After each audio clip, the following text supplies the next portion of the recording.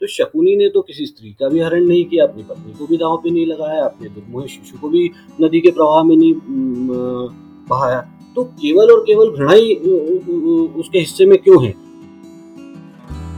महाभारत की कहानी एक ऐसी कहानी है जो हम हमेशा से बचपन से सुनते हुए आ रहे हैं, और ये उन चंद कहानियों में से एक है जो हम सबकी ज़बां पर रटी हुई है। आशुतोष नाटकर जी ने भी एक तरीके से महाभारत लिखी, पर उन्होंने जो पहलू प्रस्तुत किया है वो बिल्कुल नया है। उन्होंने किताब को शकुनी के नजरिए से लिखा है। एक नया हफ्ता, एक नए लेखक और एक नई किताब। नमस्कार दोस्तों, मैं हूं आदित्य ओझा और इस वक्त मेरे साथ मौजूद हैं आशुतोष नाटकर जी। नमस्कार सर, आपका बहुत बहुत शुक्रिया आप हमारे बहुत साथ शुक्रिया जुड़ने के आदित्य, लिए। मुझे निमंत्रण देने के लिए, मुझे बुलाने के लिए। तो मैं कुछ दिनों पहले एक फिल्म देख रहा था, उसका नाम है पद्मावत, और मेरी जान में वो पहली ऐसी मूवी थी जिसमें विलन को बहुत ही ज़्यादा ग्लोरीफाई करके दिखाया गया था। मतलब ग्लोरीफाई नहीं, पर ऐसा दिखाया गया था कि लोग विलन के फैन हो जाते और विलन के नज़रिए से उन्होंने उस फ़िल्म को जी। देखी।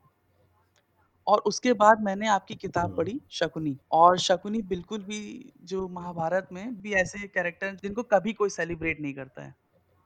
पर उन पे किताब लिखना ये एक अपने में एक बहुत ही खतरनाक फ़ैसला है। जी, निश्चित रूप से। तो ये आपके दिमाग में आया कैसे कि मैं शकुनी पे लिखता हूँ? देखिए मेरे को ऐसा लगता है आदित्य कि जो नेगेटिव कैरेक्टर्स हैं, ऐसा नहीं है कि उन पे लिखा नहीं गया है। जैसे आपने पद्मावत का ज़िक्र किया, तो व उसमें जो नेगेटिव कैरेक्टर जिसे हम लोग एट लीस्ट नेगेटिव मानते हैं, अब्दाली का कैरेक्टर है। लेकिन ऐसे इतिहास में बहुत सारे हुँ, हुँ। कैरेक्टर्स हुए हैं जिनके बारे में काफ़ी लिखा गया है और आज भी अगर हम अपनी फ़िल्मों की हिंदी फ़िल्मों की बात करें कि हाजी मस्तान से लेके दाऊद इब्राहिम से लेके हसीना पारकर तक की फ़िल्में हमारे इधर बनती रही हैं। तो नेगेटिव कैरेक्टर्स पे लिखना या उनके बारे में कोई कहानी बनाना ये कोई नई चीज़ नहीं है। अब मैं बात करता हूँ कि जहाँ तक हुँ, माइथोलॉजिकल हुँ। कैरेक्टर्स की बात है, जब हम रामायण की बात करते हैं, तो रावण के बारे में भी बहुत कुछ लिखा गया है। रावण को एक बहुत ही विद्वान ब्राह्मण के रूप में दर्शाया गया है और जो कि सही भी है।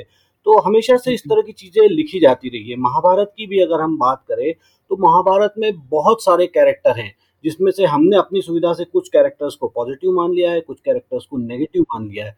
लेकिन हुँ, अगर हम हुँ। इनका सूक्ष्म अवलोकन करें, एक एनालिसिस करें, तो महाभारत का हर कैरेक्टर कहीं न कहीं ऐसा लगता है कि अपने आप में पॉजिटिव भी है, अपने आप में नेगेटिव भी है। मतलब आम ज़िंदगी के किरदार जिस तरह से जी, होते हैं, बिल्कुल। उसी तरह से है।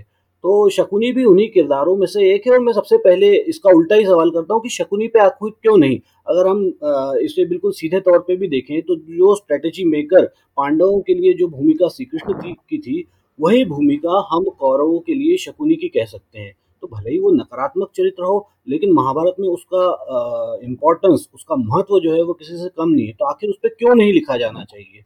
ये सवाल मैं करता हूँ आपसे। जी सर, बिल्कुल। और मैं इसी बात पर आ ही रहा था कि जो आपने बोला कि जैसे पांडवों की तरफ से कृष्ण थे, तो वैसे वैसे ही शकुनी जो हैं कौरवों की तरफ से जी। थे। तो ये चीज़ हुई कैसे? इस चीज़ की शुरुआत कैसे हुई कि शकुनी का इतना बड़ा इम्पोर्टेंस है और अभी हमने उनके बारे में कुछ इतना पढ़ा भी नहीं है। पर शकुनी की ज़िंदगी में इस चीज़ की शुरुआत कैसे हुई? देखिए इस बात का आश्चर्य तो मुझे भी होता है कि शकुनी के ऊपर आखिर कैसे अभी तक नहीं लिखा गया था।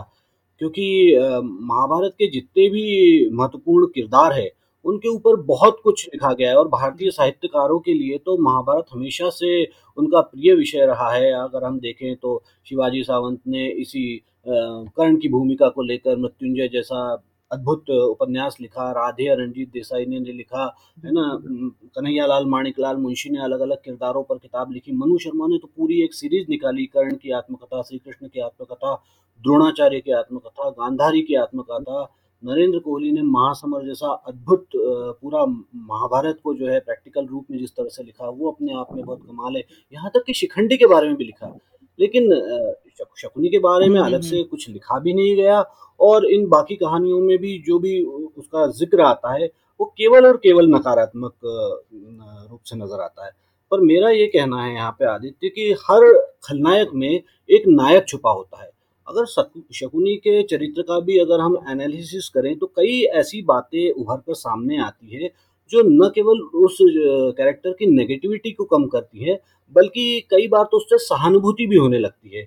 मतलब उदाहरण के लिए कि जिस तरह से हुँ, गांधारी हुँ। के समक्ष धृतराष्ट्र का विवाह प्रस्ताव भीष्म लेके आए थे और महाभारत के अलग-अलग वर्जन आप पढ़ लें तो उसका वर्णन अलग-अलग तरीके से ज़रूर किया गया है, पर इसमें कोई संदेह नहीं कि वो एक ज़बरदस्ती थी उसमें, उसमें एक तरह का एक बुली था, उसमें एक तरह की दादागिरी थी।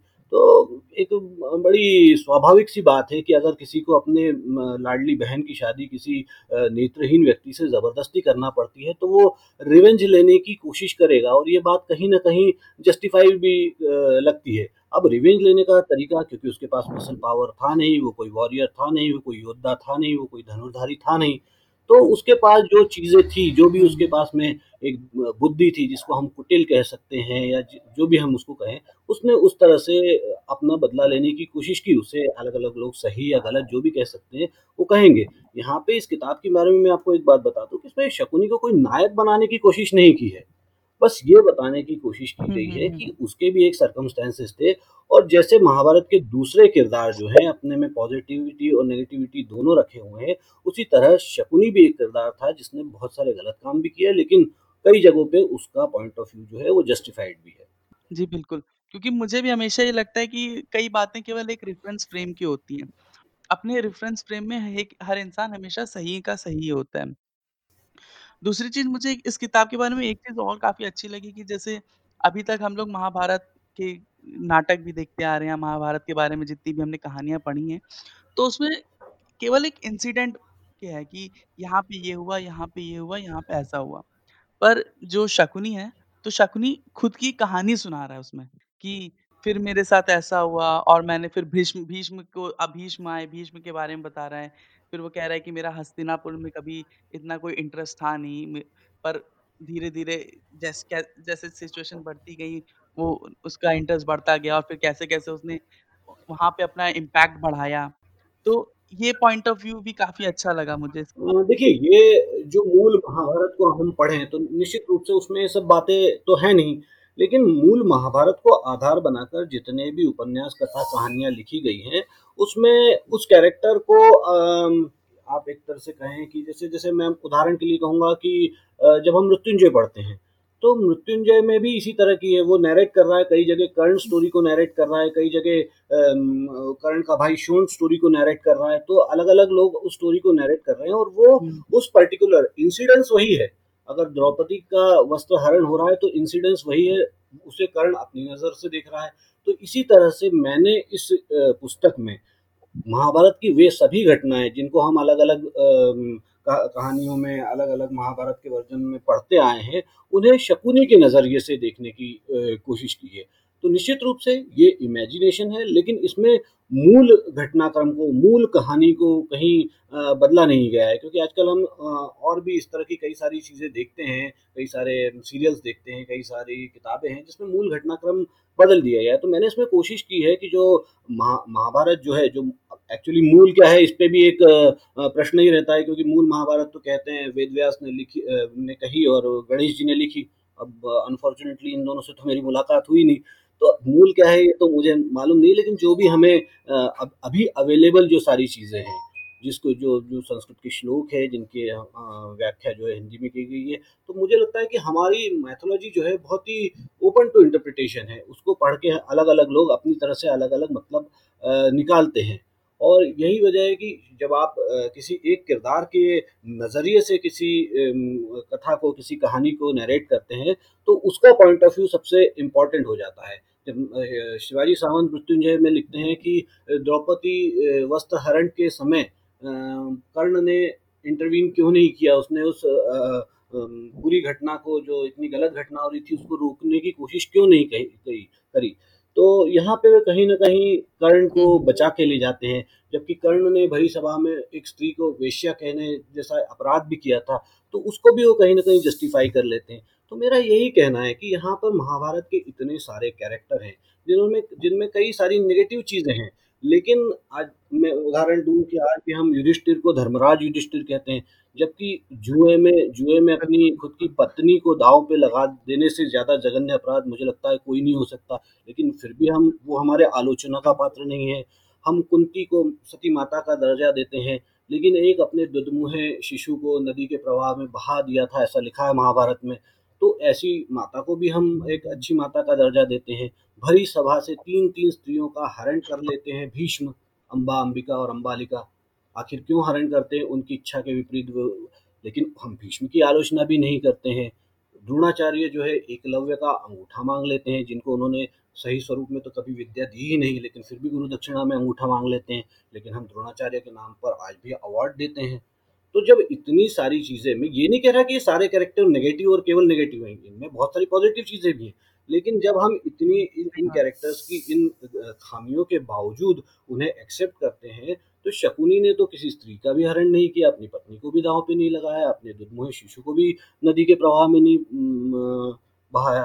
तो केवल और केवल घृणा ही उसके हिस्से में क्यों है? भाई उसका जो पॉइंट ऑफ व्यू है, वो कम से कम सुना तो जाना चाहिए ना। मैं ये नहीं कह रहा कि शकुनी खलनायक नहीं है, लेकिन महाभारत का एकमात्र या सबसे बड़ा या केवल उसी को पूरी महाभारत के युद्ध का मुख्य कारण मान लेना, ये मुझे लगता है कि कहीं न कहीं जस्टिफाइड नहीं है। तो मैं अपनी किताब को एक इस तरह से देखता हूँ कि ये एक रिव्यू पिटीशन है शकुनी की। आज के भारतीय जनमानस की अदालत में शकुनी की रिव्यू पिटीशन है, इसको पढ़िए और फैसला क्या है ये तो पाठकों के हाथ में है ही, हमेशा से होता है, आज भी है। बिल्कुल, ये बात मुझे आपकी काफ़ी अच्छी लगी कि शकुनी को आज तक अपने आप को सही बताने का या उसकी उसके बारे में क्या बोला जा रहा है, वो किस हद तक सही है, उसका पॉइंट ऑफ व्यू क्या है, ये बताने का एक ज़रिया ही नहीं मिला। और इस किताब से आप बता रहे हैं कि अगर शकुनी बोल पाता, अगर शकुनी आज होते हमारे बीच में बताने के लिए, तो ये सारी चीज़ें बताते। और मैं आपसे 2 चीज़ें और जानना चाहता हूँ इस किताब के बारे में। किताब के बारे में नहीं, कह सकते हैं शकुनी के बारे में मैं जानना चाहता हूँ।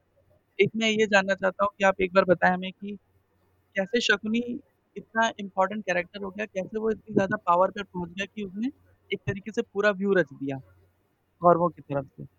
और दूसरी है कि शकुनी की ज़िंदगी के कुछ-कुछ incident point path breaking incident जो कि शकुनी की लाइफ़ को डिफाइन देखिए, करते हैं। दूसरे सवाल का जवाब मैं पहले देता हूँ कि पूरा सारी चीज़ें जिस तरह से गांधार एक स्वतंत्र राष्ट्र था, जिसको हम कहते हैं आज के अफ़गानिस्तान के कंधार इलाके को ही गांधार कहा जाता था। तो वहाँ पे शकुनी के पिता महाराज सुबल का राज्य था और एक छोटा-सा राज्य था, संपन्न राज्य था। और लेकिन वो जो आप जो कहते हैं टर्निंग पॉइंट जिसे कहना चाहिए, वो तो तभी आया है जब भीष्म आए वहाँ पर गांधारी से धृतराष्ट्र के विवाह का प्रस्ताव लेकर आए और उसको वो इनकार नहीं कर पाए सुबल, चूँकि हस्तिनापुर एक बहुत ही शक्तिशाली राष्ट्र था। तो जो टर्निंग पॉइंट है वो तो वहीं से कह सकते हैं। और चूँकि शकुनी एक वॉरियर नहीं था, इसलिए उसने दूसरी चीज़ों का सहारा लिया। दूसरी बात जो आपने पूछी कि कैसे वो इतना इम्पोर्टेंस हो गया, तो निश्चित रूप से शकुनी की बुद्धि, भले ही हम उसको कुटिल कहें, भले ही हम उसे धूर्त कहें, लेकिन इस बात से तो हम इनकार नहीं कर सकते कि बुद्धि बहुत ही तीक्ष्ण थी, बहुत ही तेज़ थी।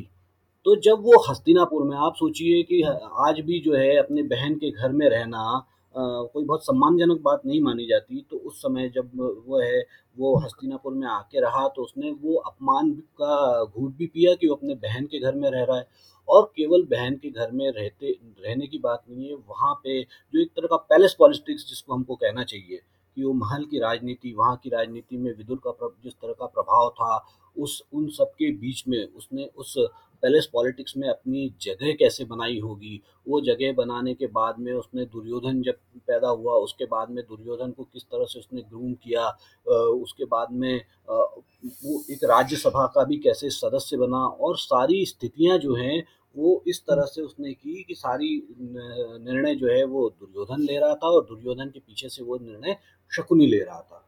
तो एक अनजान व्यक्ति हस्तिनापुर के राजमहल में प्रवेश करता है, उसकी पैलेस पॉलिटिक्स में इन्वॉल्व होता है और धीरे-धीरे वो इस कदर डोमिनेट करने लगता है कि उस राज्य के जो महत्वपूर्ण फैसले हैं, उस वो शकुनी के मार्फत होने लगते हैं। तो ये अपने आप में एक इसको क्या सक्सेस स्टोरी शायद सही शब्द नहीं होगा, लेकिन एक अनइम्पोर्टेंट आदमी के इम्पोर्टेंट और बहुत ही इम्पोर्टेंट हो जाने की कहानी है। तो इसमें कई सारी चीज़ें हैं, इसमें वारणावत का लाक्षागृह भी है, इसमें द्रौपदी का चीरहरण भी है, इसमें एकलव्य का अंगूठा भी है। तो इन सारी घटनाओं को शकुनी के नज़रिए से मैंने देखा है, और किस तरह से पांडु जो है उनको श्राप मिलता है ऋषि किंदम का, नपुंसकता का श्राप मिलता है, फिर कैसे वो राजगद्दी छोड़ने पर मजबूर होते हैं, फिर कैसे धृतराष्ट्र बनता है, इन सब चीज़ों का वर्णन इस किताब में है। और कैसे शकुनी जो है ज़ीरो से लेके सबसे इम्पोर्टेंट बन जाता है, वो भी यहाँ पे पूरा वर्णन है। और एक और चीज़ जो जो थोड़ी इम्प्रेस करने वाली कहूँगा मैं शकुनी के बारे में, कि जब महाभारत युद्ध की पूरी बिसात बीत जाती है, जब ये तय हो जाता है कि अब युद्ध होकर ही रहेगा, तो चूँकि शकुनी कोई योद्धा नहीं है, हुँ, वो कोई वॉरियर नहीं है, तो दुर्योधन उसके सामने प्रस्ताव भी रखता है कि आप मतलब चाहें तो गांधार लौट जाएँ और नहीं तो आप युद्ध भूमि से दूर रहें। लेकिन फिर भी शकुनी जो है बैटल ग्राउंड पे आता है, जबकि वो कोई कुछ उसके पास में ऐसी चीज़ नहीं है। तो अगर उसके पास एक हुँ, हुँ, हुँ। ईज़ी एस्केप का मार्ग तो हमेशा से खुला था। वो चाहता तो युद्ध में पार्टिसिपेट ही नहीं करता, उसकी जान भी बच जाती, क्योंकि उसका कोई तो बिल्कुल, कहीं न बिल्कुल। कहीं उसका ये भी है, चाहता तो अच्छे से चुपचाप निकल चुपचाप सकता था, निकल खुद की सकता लाइफ़ था। तो सेव कर ही सकता था वो। और उसने ऐसा नहीं किया, उसने युद्ध में हुँ, पार्टिसिपेट हुँ, किया हुँ। ये जानते हुए भी कि उसका कोई इम्पोर्टेंस नहीं है और मतलब उसके एक तरह से मरना भी निश्चित ही है, फिर भी उसने पार्टिसिपेट तो किया। तो ये एक पॉज़िटिव क्या कहना चाहिए पक्ष भी है उसके चरित्र का। दूसरी एक चीज़ है कि हम जी, जी। हम लोग जिस तरह से अपनी माइथोलॉजी को देखते हैं मतलब मैंने इसकी कहानी का अंत भी इसी बात के साथ किया है कि योजना अगर विदुर की हो तो उसको हम नीति कहते हैं, अगर श्री कृष्ण की हो तो हम उसे लीला कहते हैं, तो फिर योजना अगर शकुनी की हो तो अच्छा, उसे हम अच्छा। षड्यंत्र का नाम हुँ, क्यों देते हैं? वो भी तो उसकी पॉलिसी है। सही तो बात। है कई सारी चीज़ें, हालाँकि कई जगह ऐसी भी हैं जहाँ पर शकुनी ने कूटनीति से आके जाके धूर्तता और चालाकी भी की है। लेकिन वो मुझे लगता है महाभारत के ज़्यादातर कैरेक्टर्स ने कहीं न कहीं कुछ न कुछ गलत किया है, इसी तरह से शकुनी ने भी किया है। जी, जी। जैसे आपने बोला कि श्री कृष्ण जो करते हैं हुँ। वो लीला होती है, पर अगर शकुनी ने वही चीज़ की तो वो षड्यंत्र होता है। तो मान लीजिए कि एक बार को हम इस बात को हटा दें कि श्री कृष्ण जो है भगवान थे और उनका हम पर्सोनिफिकेशन दोनों का करें तो हम लोग किस हद तक कृष्ण को और शकुनी को एक बराबर से जस्टिफ़ाई कर सकते हैं कि ये दोनों एक समान नहीं, खड़े शकुनी होते हैं। और श्री कृष्ण को कहीं भी एक बराबर से हम खड़े इसलिए नहीं कह सकते और ये जो आपने बोला ना एक हुँ, हुँ। बारगी हम हटा दें कि श्री कृष्ण भगवान थे। लेकिन पूरे महाभारत को अगर हम हुँ। पढ़ें या कुछ भी उस पे विचार करें, तो ये साफ नज़र आता है कि वो सुपर ह्यूमन थे। जी, उनको बहुत सारी चीज़ें पहले से समझ में आती थी और दूसरी चीज़ ये है कि श्री कृष्ण ने जो भी किया, वो ज़्यादा लोगों के हित में वसुधैव कुटुंबकम या मतलब ज़्यादा से ज़्यादा लोगों के फ़ायदे के लिए, शांति के लिए, एक बड़े मोटिव के लिए किया। इसलिए श्री कृष्ण का दर्जा जो है बहुत ही ऊपर है और शकुनी ने अपनी बुद्धि का जो इस्तेमाल किया, वो अपने चीज़ों के लिए किया, अपने अपमान के लिए, अपने स्वार्थ के लिए, पर्सनल बेनिफिट के लिए किया। तो इस मायने में शकुनी का श्री कृष्ण से कोई भी कंपैरिज़न नहीं हो सकता। मतलब श्री कृष्ण का दर्जा बहुत और बहुत ही ऊपर है। लेकिन हाँ, वॉर जो मैंने बताया ना कि जिस तरह से पांडवों के लिए स्ट्रैटेजी मेकर श्री कृष्ण थे, वैसे ही कौरवों के लिए स्ट्रैटेजी मेकर शकुनी थे। इस मामले में कह सकते हैं कि हम वो कहीं मतलब एक ही तरह का रोल 2 अलग-अलग पार्टीज़ के लिए प्ले कर रहे थे। तो इस मायने में केवल कंपैरिज़न हो सकता है, बाकी श्री कृष्ण का कंपैरिज़न तो किसी भी कैरेक्टर से नहीं हो सकता। इसीलिए मैंने बताया ना कि महाभारत के सारे कैरेक्टर्स में श्री कृष्ण ही एक ऐसे हैं जो सुपर ह्यूमन है, जो सारी चीज़ों से ऊपर उठ के हैं। तो श्री कृष्ण ने तो अर्जुन को विराट स्वरूप भी दिखाया और कौरवों की सभा को भी वो चमत्कृत करके गए। तो वो जो डिवाइन पावर्स जो श्री कृष्ण में थी, उसे हम वास्तविक रूप में भी अगर देखें तो कुछ न कुछ एक ऐसे लोग होते हैं जो बहुत अपने समय से बहुत आगे होते हैं। तो श्री कृष्ण को तो उस तरह से देखा जाना चाहिए। लेकिन निश्चित रूप से बुद्धि के मामले में, योजना के मामले में श्री कृष्ण के अगर समकक्ष नहीं लेकिन उनके बाद अगर कोई था तो इस कथा में मुझे तो कम से कम शकुनी नज़र आते हैं। अब एक चीज़ मैं आपसे और पूछना चाहूँगा कि जैसे आपने कई सारी किताबों के अभी नाम लिए और आपने न महाभारत को रिविज़िट कराया शकुनी के नज़रिए से। तो इस पूरी किताब को लिखने में जो रिसर्च हुआ, उसमें कितना वक़्त लगा होगा? किया। देखिए, इसके लिए कोई जब ये आप चीज़ें पढ़ते हैं, शुरुआत करते हैं, तो कोई ऐसा आइडिया तो होता नहीं कि अपन इस पे कुछ ही तो ये महाभारत बेस्ड लिटरेचर है, ये पढ़ने का शुरू से ही शौक था, तो इस तरह से कहें तो रिसर्च तो मतलब बहुत पहले से ही शुरू हो गई थी। बचपन में अमर चित्रकथा से लेके शुरुआत हुई, वो सारी चीज़ें पढ़ते रहते थे। जी, फिर धीरे-धीरे जी। से संबंधित साहित्य के टच में आए। तो शिवाजी सावंत को पढ़ लिया, नरेंद्र कोहली को पढ़ लिया, मनोज शर्मा को पढ़ लिया, कन्हैयालाल माणिकलाल मुंशी को पढ़ लिया और भी इतनी सारी चीज़ें हैं, प्रमिला राय को पढ़ा। तो एक बस मुझे अंतर जो लगा इन सारी चीज़ों में जो कि सभी एक से बढ़कर एक लेखक हैं ये जिनका कोई कंपैरिज़न नहीं है, जो बहुत ही महान लेखक हैं। लेकिन उन्होंने जिस कैरेक्टर को लिया है, उस कैरेक्टर के हिसाब से चीज़ों को देखा है। तो ये सारी जी, जी। किताबों से जो जानकारी प्राप्त हुई, उनको शकुनी के नज़रिए से देख के एक सूत्र में पिरोना, ये एक चैलेंज था जिसको मैंने पूरा करने की कोशिश की है। अब कितनी पाठकों को पसंद आती है, ये तो पाठक ही बताएँगे। लेकिन रिसर्च वर्क की बात करें तो बहुत सारी चीज़ें देखी, बहुत सारी किताबें पढ़ी, जिन किताबों का नाम मैंने लिया, उसके अलावा भी बहुत सारी चीज़ें हैं, है ना? तो अ, मतलब द्रौपदी की अगर बात करें तो याज्ञसेनी भी उन पे लिखा जा रहा है, सैरंध्री भी उन पे लिखा जा रहा है। भीष्म की बात करें तो मैं भीष्म बोल रहा हूँ, उन्होंने भगवती शरण वर्मा ने लिखा। इसके अलावा हम अर्जुन की बात करें, उन पर भी किताबें लिखी हैं। श्री कृष्ण का तो बहुत ही ज़्यादा साहित्यकारों ने बहुत हुँ। ही लिखा है। लेकिन इन सारी चीज़ों को पढ़ने के बाद लगा कि ये कैरेक्टर एक ऐसा कैरेक्टर है जिसके बारे में ज़्यादा नहीं लिखा गया है और इस पे लिखा जाना चाहिए और इसीलिए ये किताब की शक्ल में ये चीज़ बाहर आई है। मैं आपसे अब एक चीज़ आखिरी सवाल और पूछूँगा और वो बिल्कुल ही हट के है, जो कि मैं हर पॉडकास्ट में जो लेखक हमारे यहाँ आते हैं, उनसे मैं ज़रूर पूछता हूँ। और वो सवाल ये है कि ये जो मेरा पॉडकास्ट है, वो ज़्यादातर वो लोग सुनते हैं जो आगे लिखना चाहते हैं और लिखने का शौक रखते हैं। तो अगर आप उनके लिए कुछ एक तरकीब बता सकें, कोई एक टिप बता सकें कि उनको क्या चीज़ें दिमाग में रखकर लिखना सही चाहिए, तो ये काफ़ी अच्छा देखिए रहेगा। आदित्य ऐस इसका कोई तरकीब तो मैं नहीं बता सकता क्योंकि मेरा जो लेखन से संबंध है, वो न्यूज़ राइटिंग और न्यूज़ बेस्ड आर्टिकल से ज़्यादा रहा है।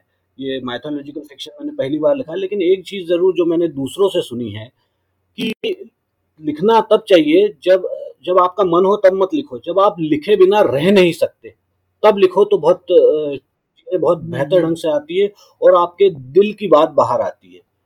तो मुझे लगता है पहले पढ़ो और पढ़ो और जब खुद को रोक ही ना पाओ लिखने से, तब लिखो।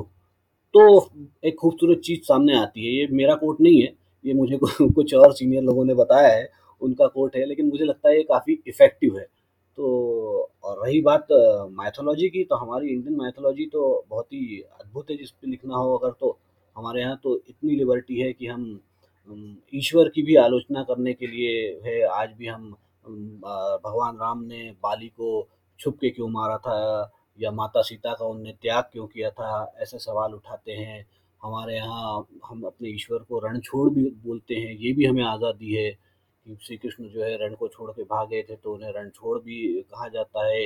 एक गांधारी का श्राप जो है वो श्री कृष्ण को लगता है, मतलब एक साधारण ईश्वर भी जो है मनुष्य के श्राप से मुक्त नहीं है। तो एक अद्भुत चीज़ तो है ये, इसलिए इस पे लिखने की स्वतंत्रता भी है और इसमें बहुत जितनी बार पढ़ो उसमें अलग-अलग मैंने जैसा कहा कि ओपन टू इंटरप्रिटेशन है, तो जितनी बार पढ़ो उतनी बार अलग चीज़ सामने आती है। तो उसका आनंद लें और खूब पढ़ें और जब रोक ना सके तब लिखें। जितना पढ़ेंगे उतना ही लिख पाएँगे। जितना पढ़ेंगे उतना ही मेरा तो कहना पढ़ेंगे ज़्यादा और हाँ, तभी रहेंगे। तो आशुतोष जी, आपसे बात करके हमें बहुत अच्छा लगा और आशुतोष जी की किताब है शकुनी, जो कि जगरनॉट बुक्स पर अवेलेबल है। तो पीडीएफ फॉर्म में भी अवेलेबल है, आप जाइए जगरनॉट बुक की ऐप को डाउनलोड करिए। और उनकी किताब को पढ़िए, एक ऐसी किताब है जो आपको ज़रूर पढ़नी चाहिए। ये वो नज़रिया है जिसको आपने कभी देखा नहीं, पर आप जब देखेंगे तो आपको लगेगा कि पहले मुझे इस बारे में क्यों नहीं पता था और मैंने इस तरीके से क्यों नहीं सोचा। तो आशुतोष जी, बहुत आपका शुक्रिया, बहुत-बहुत धन्यवाद। बहुत शुक्रिया मेरे को निमंत्रित करने के लिए, इतनी अच्छी बातचीत करने के लिए और ये भी कहना चाहूँगा कि किताब जो है हिंदी और अंग्रेज़ी दोनों में उपलब्ध है। जो भी लैंग्वेज में कंफ़र्टेबल हो वो ज़रूर पढ़ें और अपनी प्रतिक्रिया से मुझे अवगत कराएँ तो बहुत अच्छा लगेगा। मैं गलियारा के श्रोताओं को बताना चाहता हूँ कि आशुतोष जी की किताब का लिंक डिस्क्रिप्शन में दिया हुआ है। वहाँ जाइए, डिस्क्रिप्शन के लिंक पर क्लिक करिए और इस किताब को ज़रूर पढ़िए। साथ ही साथ मैं ये भी कहना चाहूँगा कि इस पॉडकास्ट को आप जिस भी प्लेटफ़ॉर्म पर सुन रहे हो, Hubhopper, Spotify, Stitcher, Google podcast, जहाँ पर भी सुन रहे हो, वहाँ इसे रेटिंग ज़रूर दीजिए। अगर कमेंट दे पाएँ तो कमेंट भी करिए और इस पॉडकास्ट को सुनते रहिए, ज़्यादा से ज़्यादा लोगों तक शेयर करिए। आप लोगों का बहुत-बहुत शुक्रिया। धन्यवाद।